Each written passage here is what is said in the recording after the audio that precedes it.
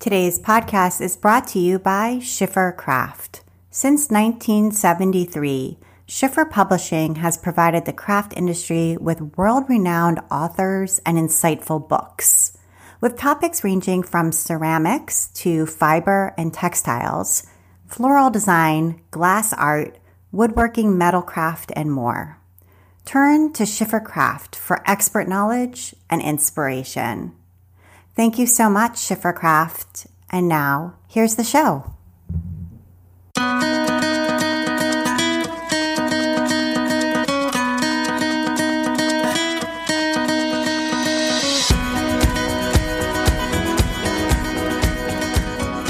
Welcome to episode 197 of the Craft Industry Alliance podcast. I'm Abby Glassenberg.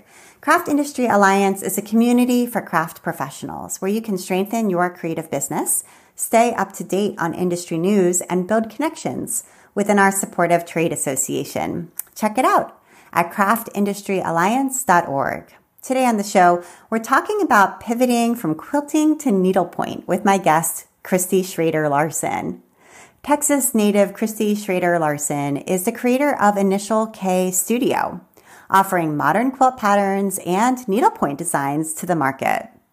Her designs are inspired by travel as well as by putting her modern twist on classic quilt blocks. Christy's book, Southwest Modern, was published by Lucky Spool Media in 2017, blending a quilting book with a travelogue in the form of a beautiful coffee table book. You can follow her daily life with her two young sons and product development on Instagram at Initial K Studio. Christy Schrader Larson, welcome.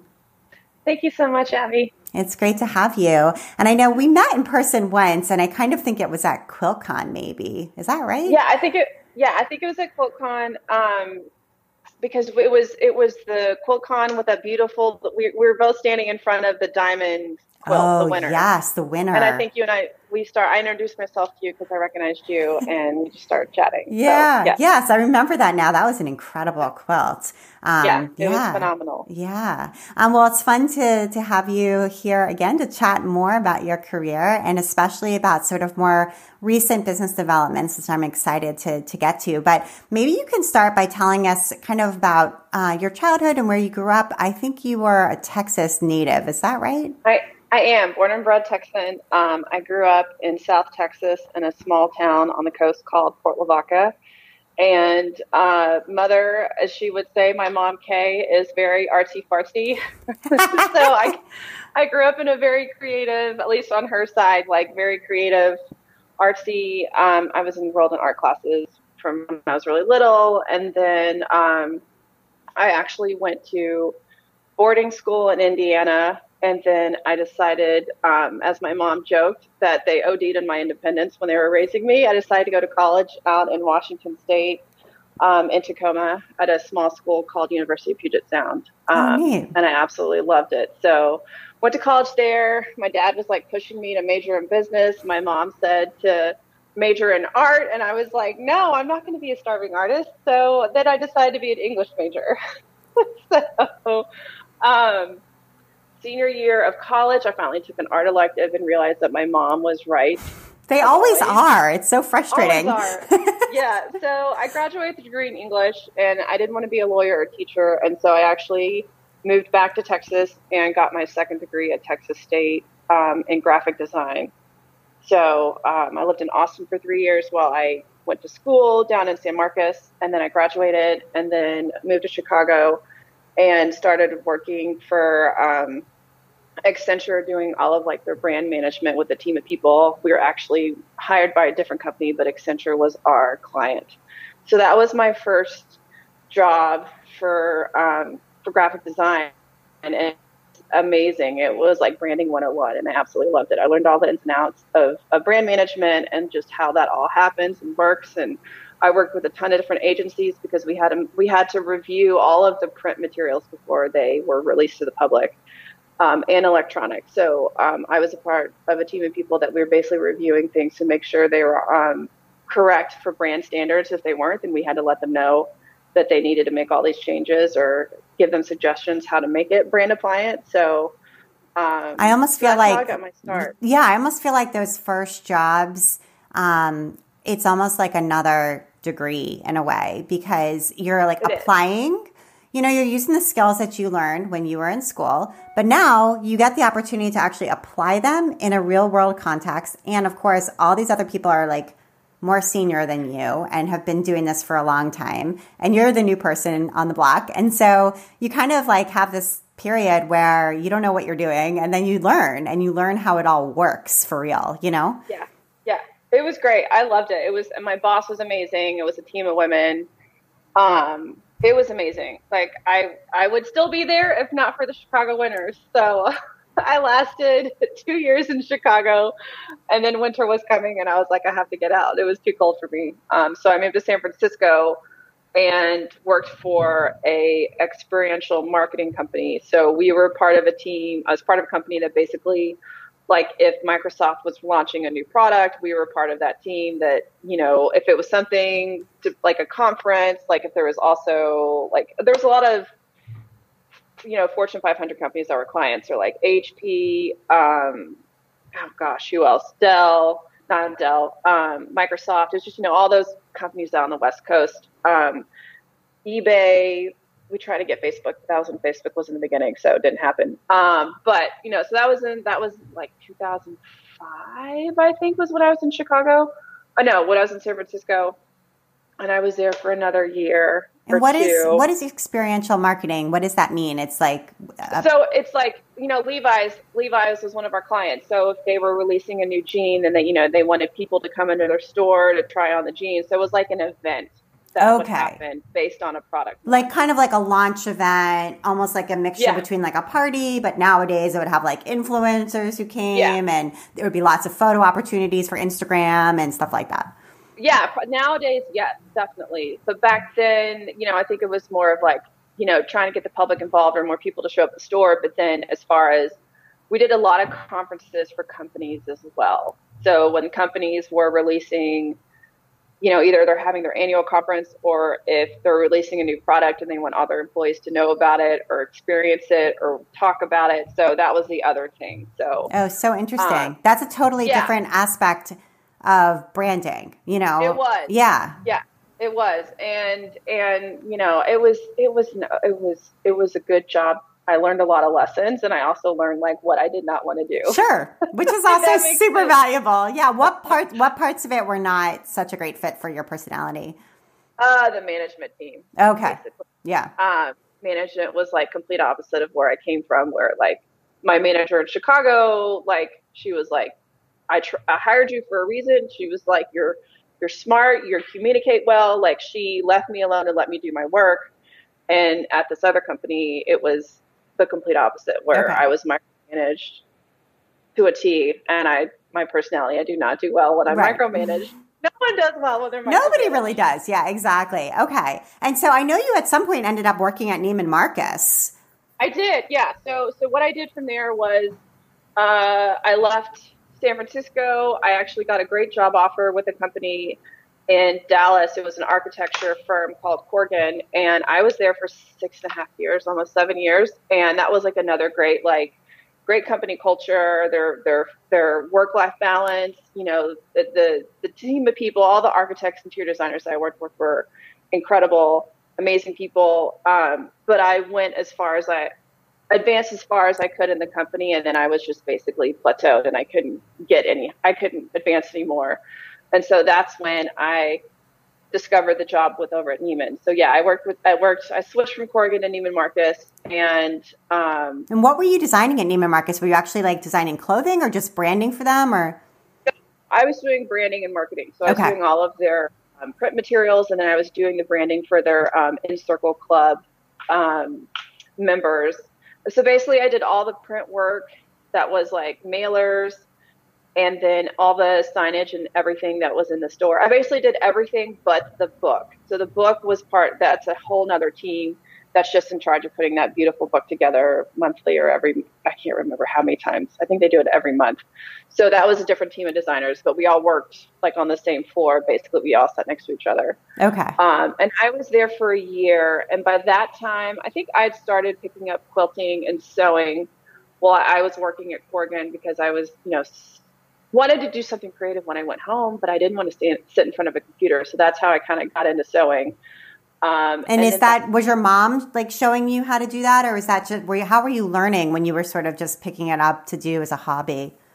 Oh, my mom has been trying to get me to quilt for years. Like, again, mom knows best.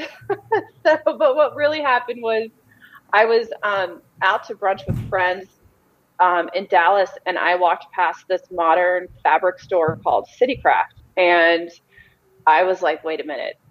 I've never seen fabrics like this. Like Anna Maria Horner was there. She had a line of solids. It was just really great fabric that to me appealed to my design sense. And, growing up, my mom took me to all of her quilt shops, which were more traditional. Different. Yeah. More traditional style. Yeah. Packed to the gills. I remember walking in one and I was like, I cannot sit here. And I just told my mom, I was like, I want to be in the car. I'll too cluttered, too much merchandise everywhere. Yeah. Okay. Yeah. So I've discovered CityCraft, beautiful fabric. They offered classes, and then I think this was in the fall, and my friends and I were going to have a big dinner party for Christmas. And so I bought some fabric and took it home for Thanksgiving and asked my mom to make these placemats for me. And my mom was like, how many do you need? I was like, about 20. And she was like, I will show you how to make them. So she got, she had a little Singer featherweight out, and she showed me how to make one. And I remember being like, oh, this isn't as hard as I thought it was going to be. So that's how I learned how to sew. Okay. And then I went back to Dallas and started taking classes at night because CityCraft had a ton of sewing classes. And that's how I learned.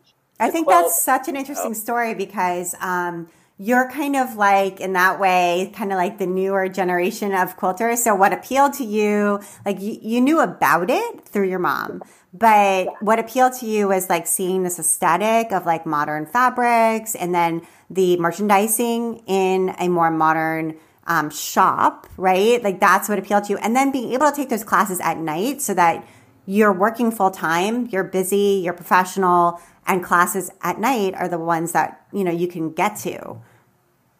It was great. I mean, Callie her shop was amazing, and she offered a ton of classes. It was great. And the first quilting class I took, by this wonderful woman named Susan Ketterer. And she's actually now, if I get commission queries that I don't have time to do, I'll call her up and be like, I've got this. Can you do this for me? And so now it's just funny to think that was back in 2014, 2015. So 6-7 years ago, I meet Susan, and now it's you're peers. Yeah.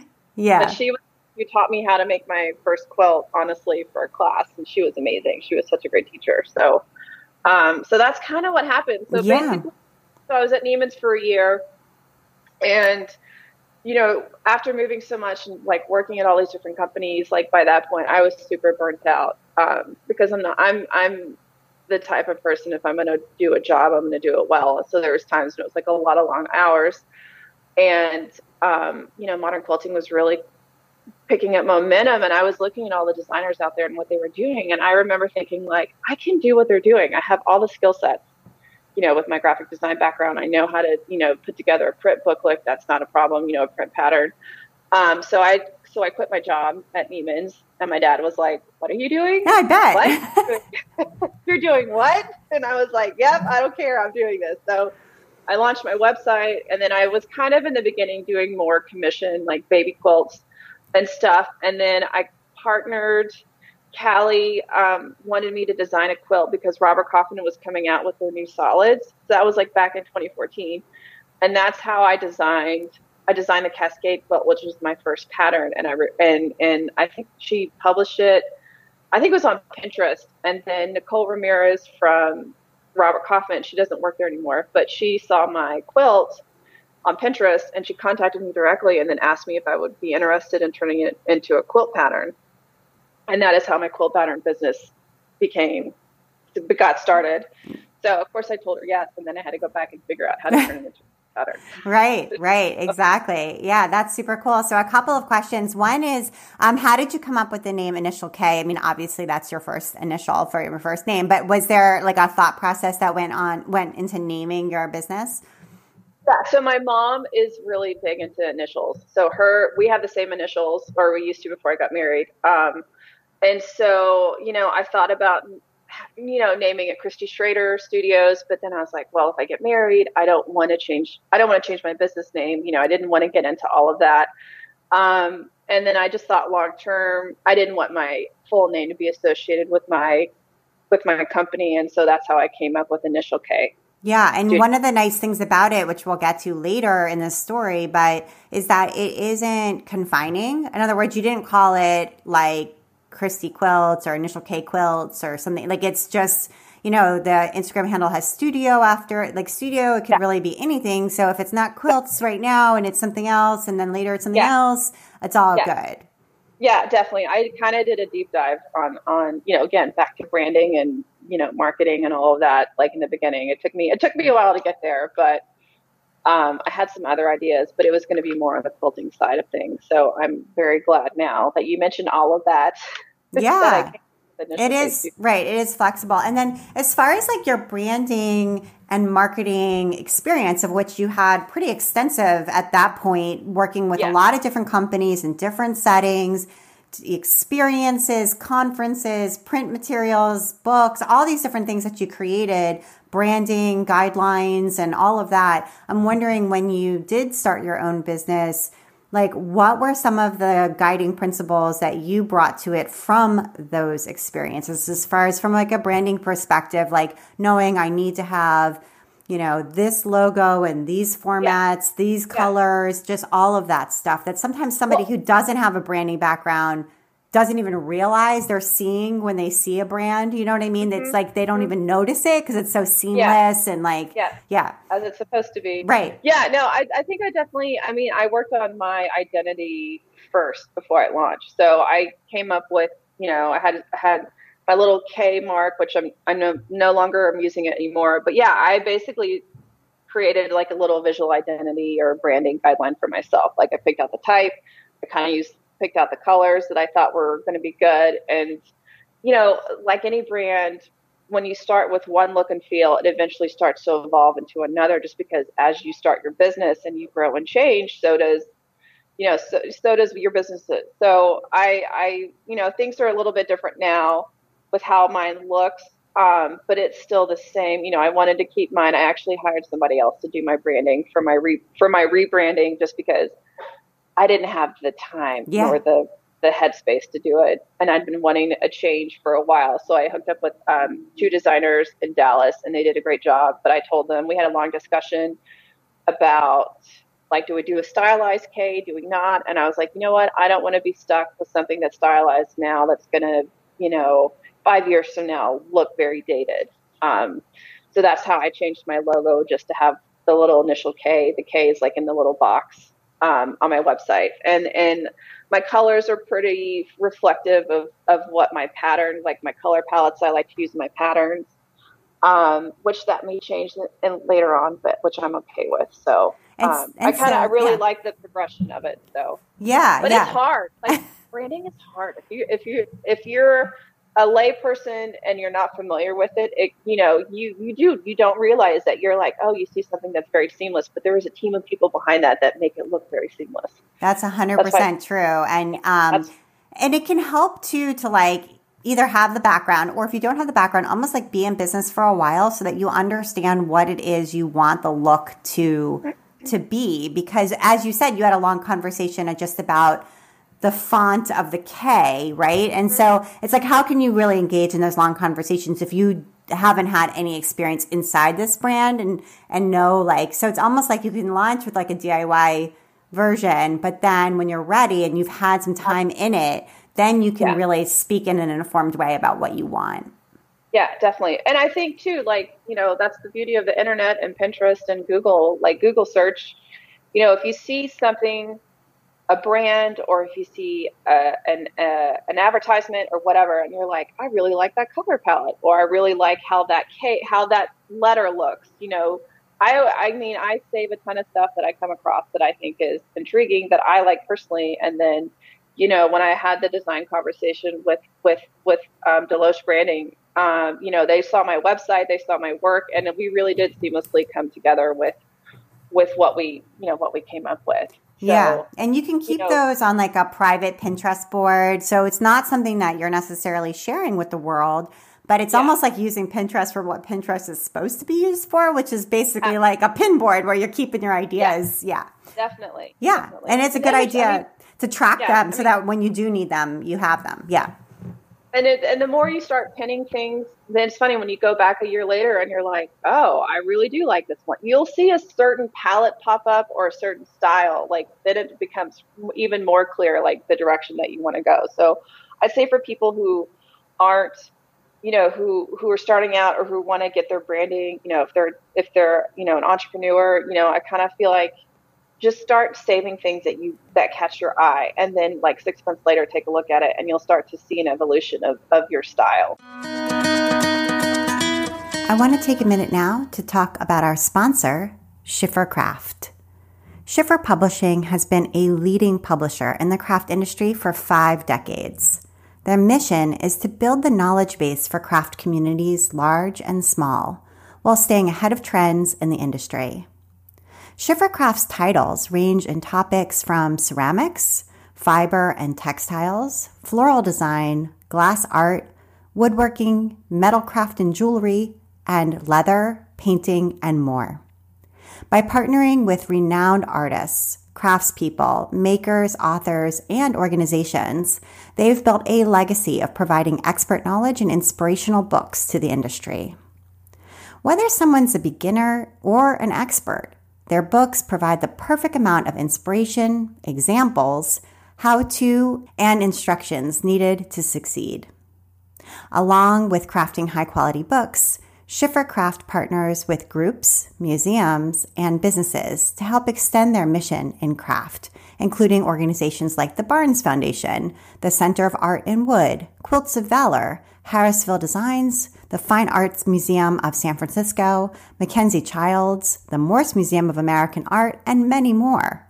Also, their custom publishing arm provides a full suite of sophisticated services to creatives and organizations looking to convey their value in a powerful way. Visit their website, www.schiffercraft.com, and click on Submit a Proposal to see what magic you can make together and provide to the industry. Remember to sign up for their mailing list so you can be the first to know about exclusive offers on upcoming craft titles. You can sign up at www.schiffercraft.com. Thank you so much, Schiffer Craft. And now, back to my conversation with Christy.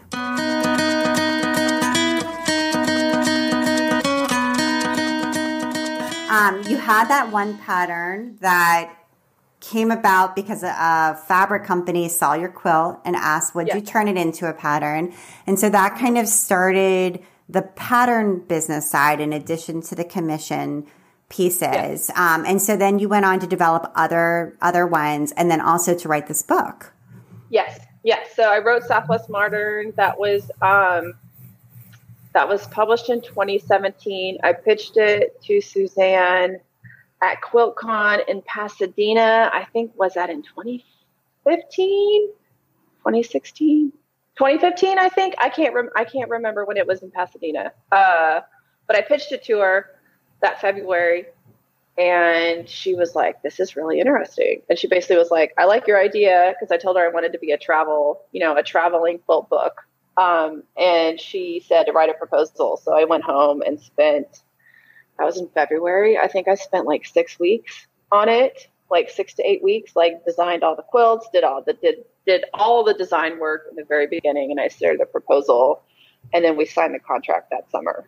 And that's actually kind of unusual. You don't actually have to design all the quilts before you submit. I mean, as part of the book proposal, like you can have like a design or two, and then like a table of contents and idea of where you're headed. Yeah. But like, just so people don't get like concerned that I have to write this whole book before I submit it. No, I mean, I did the table of contents, and I had submitted a few ideas, and Suzanne was like, she wanted to see more designs. Like she wanted to see exactly what I was picturing. So then I just went back and like spent a week and knocked it all out. So, we signed it then, and I'm glad that we did, because we signed it that summer. And that was when because by then I was working for myself, and I decided to move from Dallas to Austin to be closer to my family who was still on the coast, in Corpus Christi and Port Aransas. So I moved to Austin, and that's like a 3-hour drive from my family. So I moved to Austin in August, and then I did all the I produced half the quilts in like 6 weeks. And then we had to go in October with the photographer who I used to work with at my architecture firm. So I was able to hire him to do all the photography for Wonderful. the book. Yeah. And the photography is just beautiful. It's so stark and bright. And like you shared one, a still from that book project on your Instagram recently. And I was like, oh, that's from the book. Like it's very identifiably, do you know what I mean? Like a piece of that book, you know? So yeah. Cool. Thank you. Yeah. So the photographer is Kurt Griesbach, and he still works for Corgan, and he is an amazing photographer. He's an amazing human. Like I loved working with him when I was there. So, again, it's like the relationship that you establish, come full circle. But I remember contacting him and I was like, hey, I've got this project. I really want you to do this for me. What do you think? And he was like, sign me up. But basically I had to pitch him to Suzanne, and then Suzanne had to, she hired him separately to do the book. But Kurt and I worked really well together, and it was the New Mexico photo shoot was like a 3-day whirlwind of us like getting up at 6 a.m. and going out and photographing and coming back at 6 or 7. And my mom was with us. So she was like making dinner for us. And then we'd go over all the images and plan out the next day, when I was like, okay, this is working, this isn't working. And then we'd go back out and keep shooting. So that's what we did. And then we wrapped it up in 3 days. And then I went back to Austin and made the second half of the book, all the quilts. And then we went to West Texas in February and shot the rest of the quilts. And my now husband was with us. He was our driver, my boyfriend at the time. And I remember that trip being like, this is either going to make the relationship or break it. It ended up making it. So it was great. Like it was exactly, I knew exactly where I wanted to photograph the quilts, where they are photographed, the ones that I designed for those specific places. Like I knew exactly in my head, this is where I want to go. This is what this is going to look like. And Kurt just brought it to fruition. And I remember having a moment like, in the middle of it, just being like, this is becoming a reality. And then I started freaking out because it was becoming a reality. And then I was so worried that the book wasn't going to do well. And, it's all the things that the creatives, you can psych yourself out. But I was very, very happy with the end of the book. So. Yeah. Yeah. And I mean, I think it also speaks a lot to Suzanne Woods. May she rest in peace, because she was a wonderful force in the industry. And I think the publishing house that she founded and created, Lucky Spool, really published different kinds of books that were really beautiful. She truly understood quilting, and she wasn't afraid to try something new and different, and, with a totally different kind of cover or just a totally different kind of concept, and really created a wonderful legacy, I feel like. She did. I mean, she was the only person that I trusted my book with, my idea with. She was the only one. I mean, I did a lot of research and I met a lot of the other publishers, and they're all lovely, amazing companies and women who are running it. But I knew my vision and I knew what I wanted to do. And after talking to Suzanne, like I knew she was the one who was going to give me the ability to do what I wanted to 100%. Yeah. Like she was just basically like, take it and run with it. And I'm so thankful for that. Yeah. She did. I mean, there's so many days that I think about her and I get sad because of her, her 2 boys and all of that. But she left such a great legacy. She really did. What an amazing thing to leave to your family. I know. No, totally. I understand, because I saw her at Quilt Market, I guess shortly before she got sick again. It just was very, very sad. So I hear you. And I think, there are special people in this industry who really do special things and leave an important stamp. And she was one of them. So yeah, absolutely. Yeah. Yeah. Okay. So you had this book and you had more patterns. Clearly, I think one of the experiences of writing a book is that you write so many patterns for the book that then you're just like on a deadline, like having to get them done in 6 weeks or whatever it was, that then, you know, writing a single pattern that becomes, you know, a PDF or even a print pattern, it stops being so daunting seeming, like you've just been in that rhythm. At least for me, like that's how it was. After I wrote my book, I was like, well, I've had to write one of these every 3 weeks, so I'll just keep going, you know? Yeah. Definitely. Yeah, totally. Yeah, no, I mean, I kept writing patterns. And I'd been writing a few before the book. You know, again, it is once you get into a rhythm, you know what you need to do. You know the whole ins and outs of it. So I kept doing the patterns, and then I got married, and the book was published within a week of each other. So that was in 2017. That was in October. And then then it was like the book was released, and then doing a few teaching things and tours, and then lo and behold, my oldest showed up 9 months later. So I got pregnant, and then I had my son. And at that point, like I remember telling my husband, like, I'm going to try and keep working. I still want to develop more patterns and this and that. And I started to try it, and I was just like, I can't do this. Like, so I took a break. I took a break from writing my patterns, and I kind of took a break from business.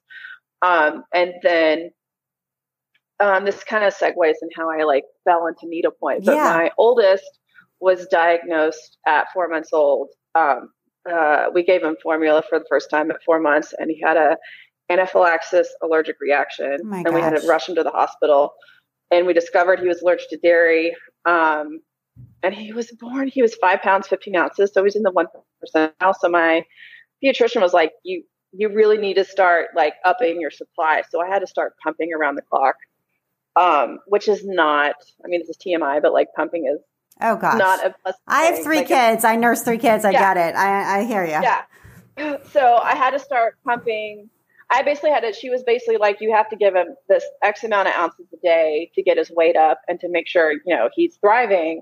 So I had to pump around the clock. And I remember being like, I'm going crazy. Like it was so hard. And so I discovered Emily Peacock, and she is a British designer who has these amazing cross-stitch kits that you can buy. And it's basically the British do their needlepoint or cross stitch is a little different in that they offer kits with a blank canvas, and they have a printout of the design on a grid, and then they send you all the thread that goes with it. So I bought like 2 of Emily's kits, and that is what I did to keep my sanity while I was pumping. Love it. And they're kind of like animals, like she's like a crab, and like that. Yeah. And they're they're modern, but they have like a graphic, like a pretty strong graphic. Yeah. Absolutely. Yeah. So I stitched the prawn, Erica the prawn, and Tia the crab for my niece and nephew while I was pumping for my son. And that really did like help my sanity get through everything. And then I got pregnant with my second kiddo soon after Dylan's first birthday. So my boys were 21 months apart. And I think it was really like while I was kind of taking a break from the quilting that I was just like, I'm going to look into this needlepoint side of things, just because it was so therapeutic for me to do while I was like trying to, keep my mind from going crazy from pumping. And I had to pump again for my second child exclusively. So I really did. I don't know. It's just like the business idea where I was like, I think I just want to try something different, because the quilting, I don't know if it's because when I started my business and how I did my patterns and then I wrote my book, like there was so much stuff that I did in such a short period of time. Right. It sounds like that I feel like I was just like, I needed a break from it. Like, and that I think that happened naturally because of my firstborn showing up. And then with Drew, my secondborn, I had him last April. So that was in the height of the pandemic. Oh, wow. Yeah.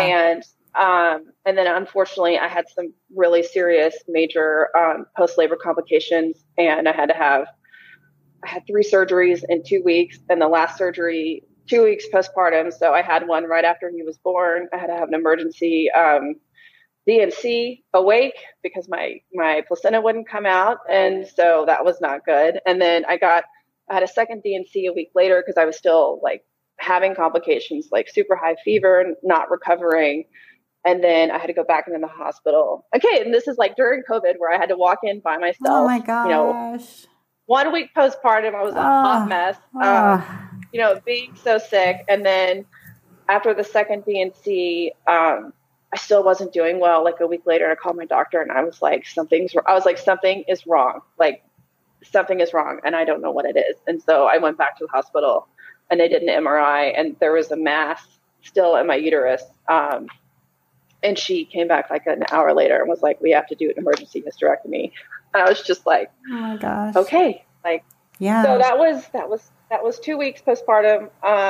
It was super brutal. And, physically it was hard. Mentally, I was like, I don't even know how to react to it. My doctor was just like, she's like, you're so calm. And I just looked at her and I was like, I can't process this. I'm just like numb, right? It's like, I was totally just like, I was basically just like, I just want to recover so I can go back home and take care of my boys. Like, that was what I told her. I was just like, this is me surviving. I will survive. And then the nurses on the floor, on the labor and delivery floor were so amazing that they advocated. They called, I guess the head person was like, her husband needs to be in a room whenever she wakes up from the surgery. Because it was, again, COVID. I had already had my baby, so he wasn't, wasn't to be in the hospital with me. And luckily he was there when I woke up from surgery. Oh, good.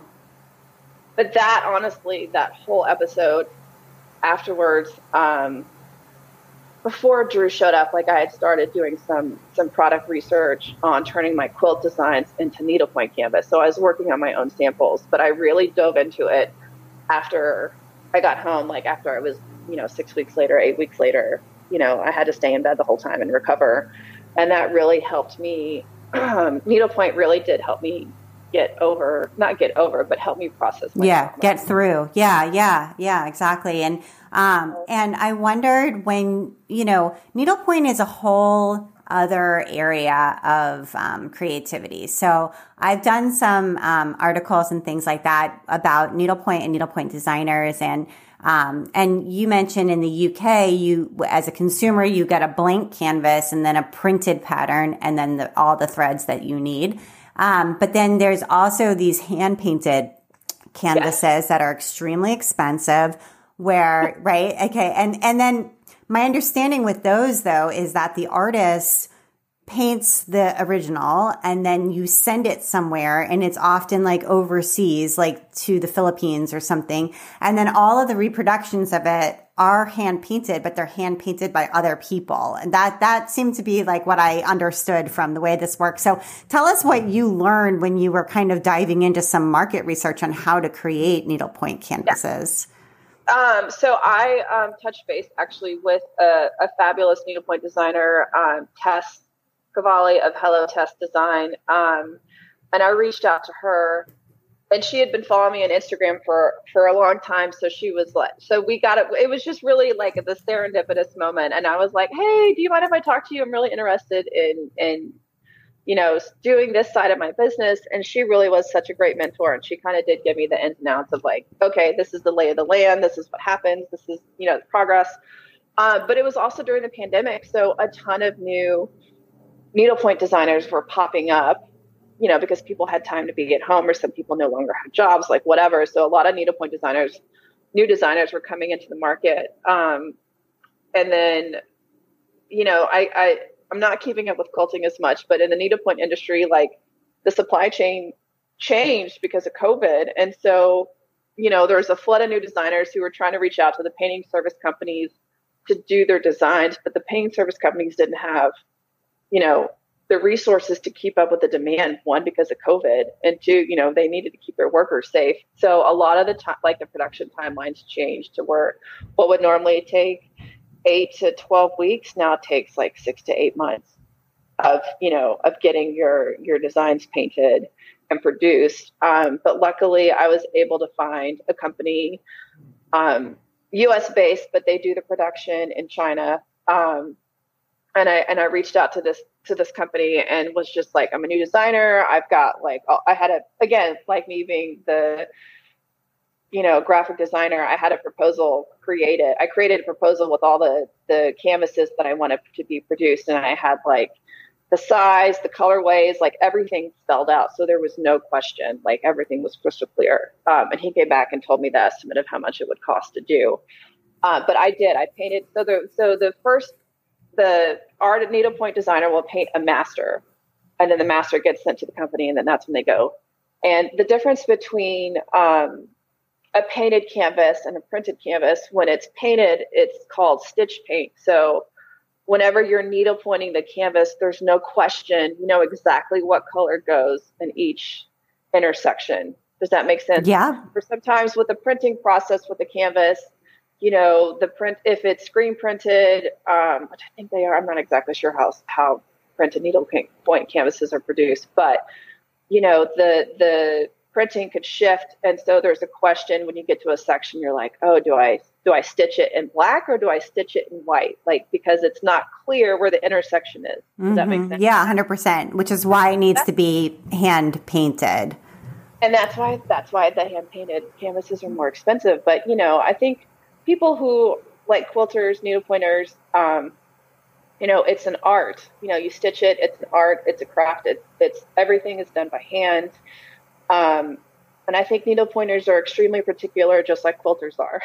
Yeah, you know, it's the same thing with like hand knit sweaters and things like that, where it's like, yeah, you could get the less expensive material, but if you're going to spend, you know, 22 hours making the sweater, do you really want it to be done? Yeah. Like, what material do you want to use? You know, so that's 100%. Kind of the investment of time and the investment of money on materials kind of equal one another in that way. Definitely. Yeah.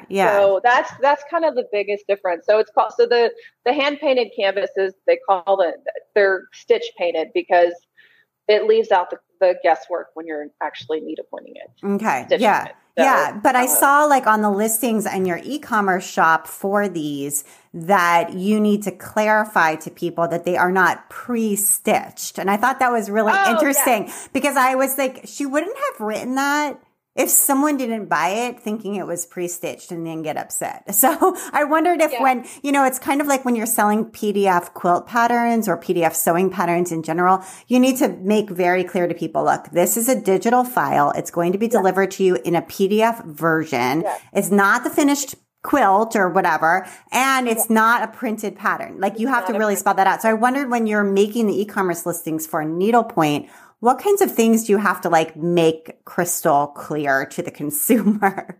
Yeah, well, I put that line in there based on doing the research of other needlepointers. Like I noticed they all put that last little bit at the end, and I was like, oh, I guess this may have been a problem in the past. Right. Okay. I just want to make it crystal clear, but you know, for the listing, like stitch painted, like I think that's the number one thing is stitch paint because, you know, some people may balk at the pricing, but I'm like, this is something that's been hand painted. And plus like the design work that goes into it to figure out, you know, the right is, you know, it's just part of why it's price point the way it is because we figure out everything before you have to, the designer does.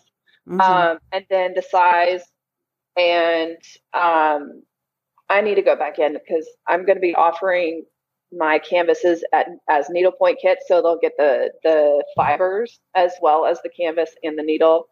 And then I'll probably actually put the colorway of the colors that I picked as well in the product listing for the people who just want to buy the canvas and go to the, you know, their local needlepoint shop. Right. And buy it themselves, which I think is great. You know, I for me, it's like, I want to support myself, but I also want to support other businesses, you know, local needlepoint shops. So absolutely. So we have one here in Wellesley where I live. There's a local needlepoint shop in my town. So definitely hear that, you know, wanting to support them. But at the same time, I think kits are such a good idea because the consumer gets everything they need and then they're able to start right away and don't have to hunt down specific colors that they may not be able to find. So, you know, especially for the person who's a working professional that doesn't have time to go. I mean, that to me really was like who I was thinking about was the customer, you know, the consumer who has a full-time job or could be, you know, stay-at-home mom who doesn't have who does not have the time to go out to their local needlepoint shop to pick up what they need. Like, you know, so I kind of, you know, I think there's two different schools of thought. And I think it's the same kind of applies in the quilt industry that I've heard, you know, the old school. Some people don't want to work with needlepoint designers who have a retail site. Local needlepoint shops only want to work with a designer who only offers wholesale only. Which I kind of am like, I understand that thinking, but at the same time, I'm like, we're all here to help out each other.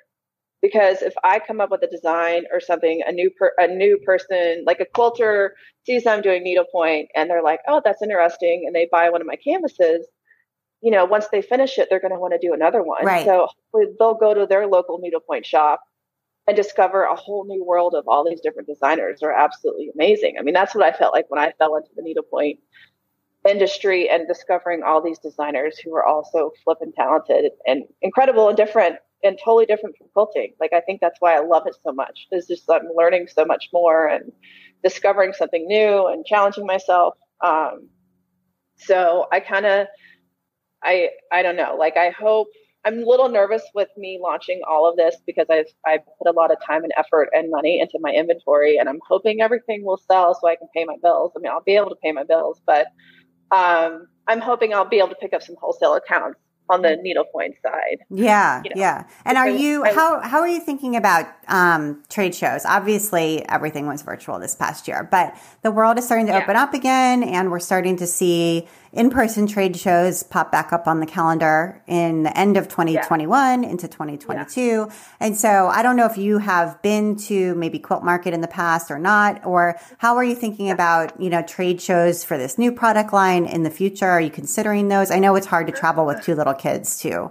Yeah, that's the biggest thing. I mean, I'm not going to travel with my boys, especially because, it's post-COVID, but they're so little. I don't want to expose them because they're not going to get the vaccine anytime soon, obviously. So it's really like working with my husband and his work schedule, and then either convincing my mom, KK, to come up and help my husband out if I have to be gone for 5 days. But I don't know. I was thinking about that. I don't know. Like, I love going to Quilt Market because, I'm in Texas, so that's like a short drive for me to go to Houston. Sure.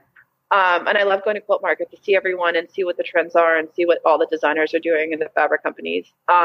I just don't know, like, with my transition to needlepoint, if going to Quilt Market will help me. Maybe it will, because I feel like it goes hand in hand being in a creative industry. But they do have 2 conferences or 2 trade shows for the needlepoint market. One's in October or September in Dallas, and then the other one in the spring is in Florida. Yeah, Destination Dallas, and then I forgot what's the springtime needlepoint show or whatever it's called. Yeah. So I'm hoping to make it to one of those, but then it also depends on because someone told me, like, when you go to the needlepoint market, like, you need to have all of your inventory because it's cash and carry. Yeah, a lot of them are they're suite style shows, so that they're not in a convention center; they're in hotel suites. You come into each person's suite, you look around, and then it's really, you buy what you want and you buy inventory at the show, which is very different from Quilt Market. Yeah, it's the complete opposite. Yes. And then I'm like, oh gosh, like that's like, putting a lot of money into inventory that you're like not even sure it's going to sell, because I'm doing retail as well as wholesale. So that's kind of the I don't know if I'm definitely going to go to the market. I'll definitely go to Destination Dallas, maybe just to go and check it out and see and network and talk to other people. But I don't know if I think it just depends on how this first launch goes this summer with my canvases and how well they sell. Yeah, I was really interested to hear from you that there was a lot of new needlepoint designers coming into the market during COVID, because I was not clued into that, but that's really interesting to hear. I mean, I know a lot more people pursued, handwork of all different kinds, but that's interesting that there's been new designers. So, as these trade shows come back online, are back in person, I'll be interested to see too whether the presence of these new designers changes those shows, or whether COVID itself changed those shows in some ways that have a lasting impact too. So that'll be interesting to observe. Yeah, it will be. I mean, definitely. I think it's going to be. It'll be interesting to see what happens in the next, couple years. What happens. But I'm also, after talking to a couple of shops that were basically, they were like, we're not they basically said, your work is great, but we only work with designers who have wholesale line only. Now I'm like, okay, well now I've got to design a wholesale line only of. Right. That would be another strategy where you have some that are available direct to consumer from a retail standpoint on your own site. And then you have an exclusive line that's just wholesale. So that's another interesting way to approach this. So, I'm working on that now. That's cool. Yeah. That's a cool strategy. Which is good. Yeah. Well, I love this pivot, and I think that it's encouraging because our lives change. I mean, that's just the reality. And when you are the brand and it's just you, you have to be able to embrace that change. Otherwise, you're going to give up and just get out of the industry entirely. So this was a way for you to go from keeping your aesthetic, keeping your design style, keeping your creativity, but to go from, and it's not that you won't go back to quilting or, continue to pursue them side by side or completely change and do something totally different, under the Initial K brand in the future. But I think it's just a good message to say you can pivot and change, and your audience will come with you. You don't have to start a new Instagram and a new brand. Yeah. I think it's been, plus it's keeping my sanity, my mental health. That was the number one reason why I decided to pivot to needlepoint, because it really truly did help me recover from all of my trauma. And I think it's so important for people nowadays to a lot of the designers and people that I follow in the needlepoint industry, a lot of people talk about mental health and how much needlepoint has helped them not recover, but just get better. And it's so therapeutic. That's the thing, because when my husband and I are sitting, after the boys go to bed and we're winding down, I don't want to be on my phone. I try and keep my phone tucked away. And so now it's just nice that I can sit down and I can just start stitching, and I can just feel the stress start to melt away as I'm doing all this handwork. Yeah, absolutely. So I'm really excited. I'm really excited to release this, the new product out to the world. And I hope people enjoy it as much as I have, just because it's really, really, truly is it's really helped me with my recovery. And I want to make sure we get to your recommendations quickly. So, you've got a few. So you were saying that you're counting down the days for Ted Lasso season 2, which starts up next month. It sounds like I have not. July 23rd. Okay. So tell us a little bit about why you like it. Oh, are you kidding? It's such a great show. I haven't watched it. Okay. Oh my gosh, Abby, you have to watch it. I know. I'm terrible. I don't watch television, so I am totally out of the loop on everything good. It's bad. I know. This is the one show I'm going to say, please watch it. Watch one episode. Okay. I remember a friend of mine was like, "Oh, you need to watch this," and I was like, and then my husband and I started it, and we were like, "This is amazing." Oh my gosh. Okay. I think it showed up in the perfect time that the world needed a bit of a happy story. And it's just the characters and the people and the storyline. It's an amazing show. It is such a great show. Okay. So please watch at least one episode. Okay. You're going to get me hooked. And then you were saying that you are enjoying also going to the pool with your boys to avoid the Texas heat. Yes. It is brutal. It's brutal in the summertime, and you're either inside in the air conditioner, or you're at a pool, at a friend's pool or a community pool, or you're at the beach or wherever. So it's been fun. And my boys are in swim lessons. They're 14 months, and my oldest is soon to be 3. So it's been fun to see them. It's just fun to be with them in the water and just watch them splash and play and have fun, and it keeps us all cool. So I'm tired. Let's not forget that. I know. Kids who go swimming, they come home and they sleep so well. That is always the best trick. Yes, 100%. So that check all the boxes where you're energy is depleted. They're tired. They've had fun. They're outdoors. We've all stayed cool. So. Right. Yeah, that's great. Well, Christy, thank you so much for taking the time to be on the Craft Industry Alliance podcast. I really enjoyed talking with you. Thank you, Abby. Appreciate it. And you've been listening to the Craft Industry Alliance podcast. I'm Abby Glassenberg. Today's podcast was brought to you by Schiffer Craft. Since 1973, Schiffer Publishing has provided the craft industry with world-renowned authors and insightful books, with topics ranging from ceramics to fiber and textiles, floral design, glass art, woodworking, metal craft, and more. Turn to Schiffer Craft for expert knowledge and inspiration. Thank you so much, Schiffer Craft. Craft Industry Alliance is a community for craft professionals. And when you become a member of Craft Industry Alliance, you get in-depth coverage of craft industry news, the opportunity to connect with fellow professionals for advice and support, and access to an educational library filled with ideas, tools, and resources to help you as you build your business. Join us at craftindustrｙalliance.org. Thank you so much, and I'll see you next time.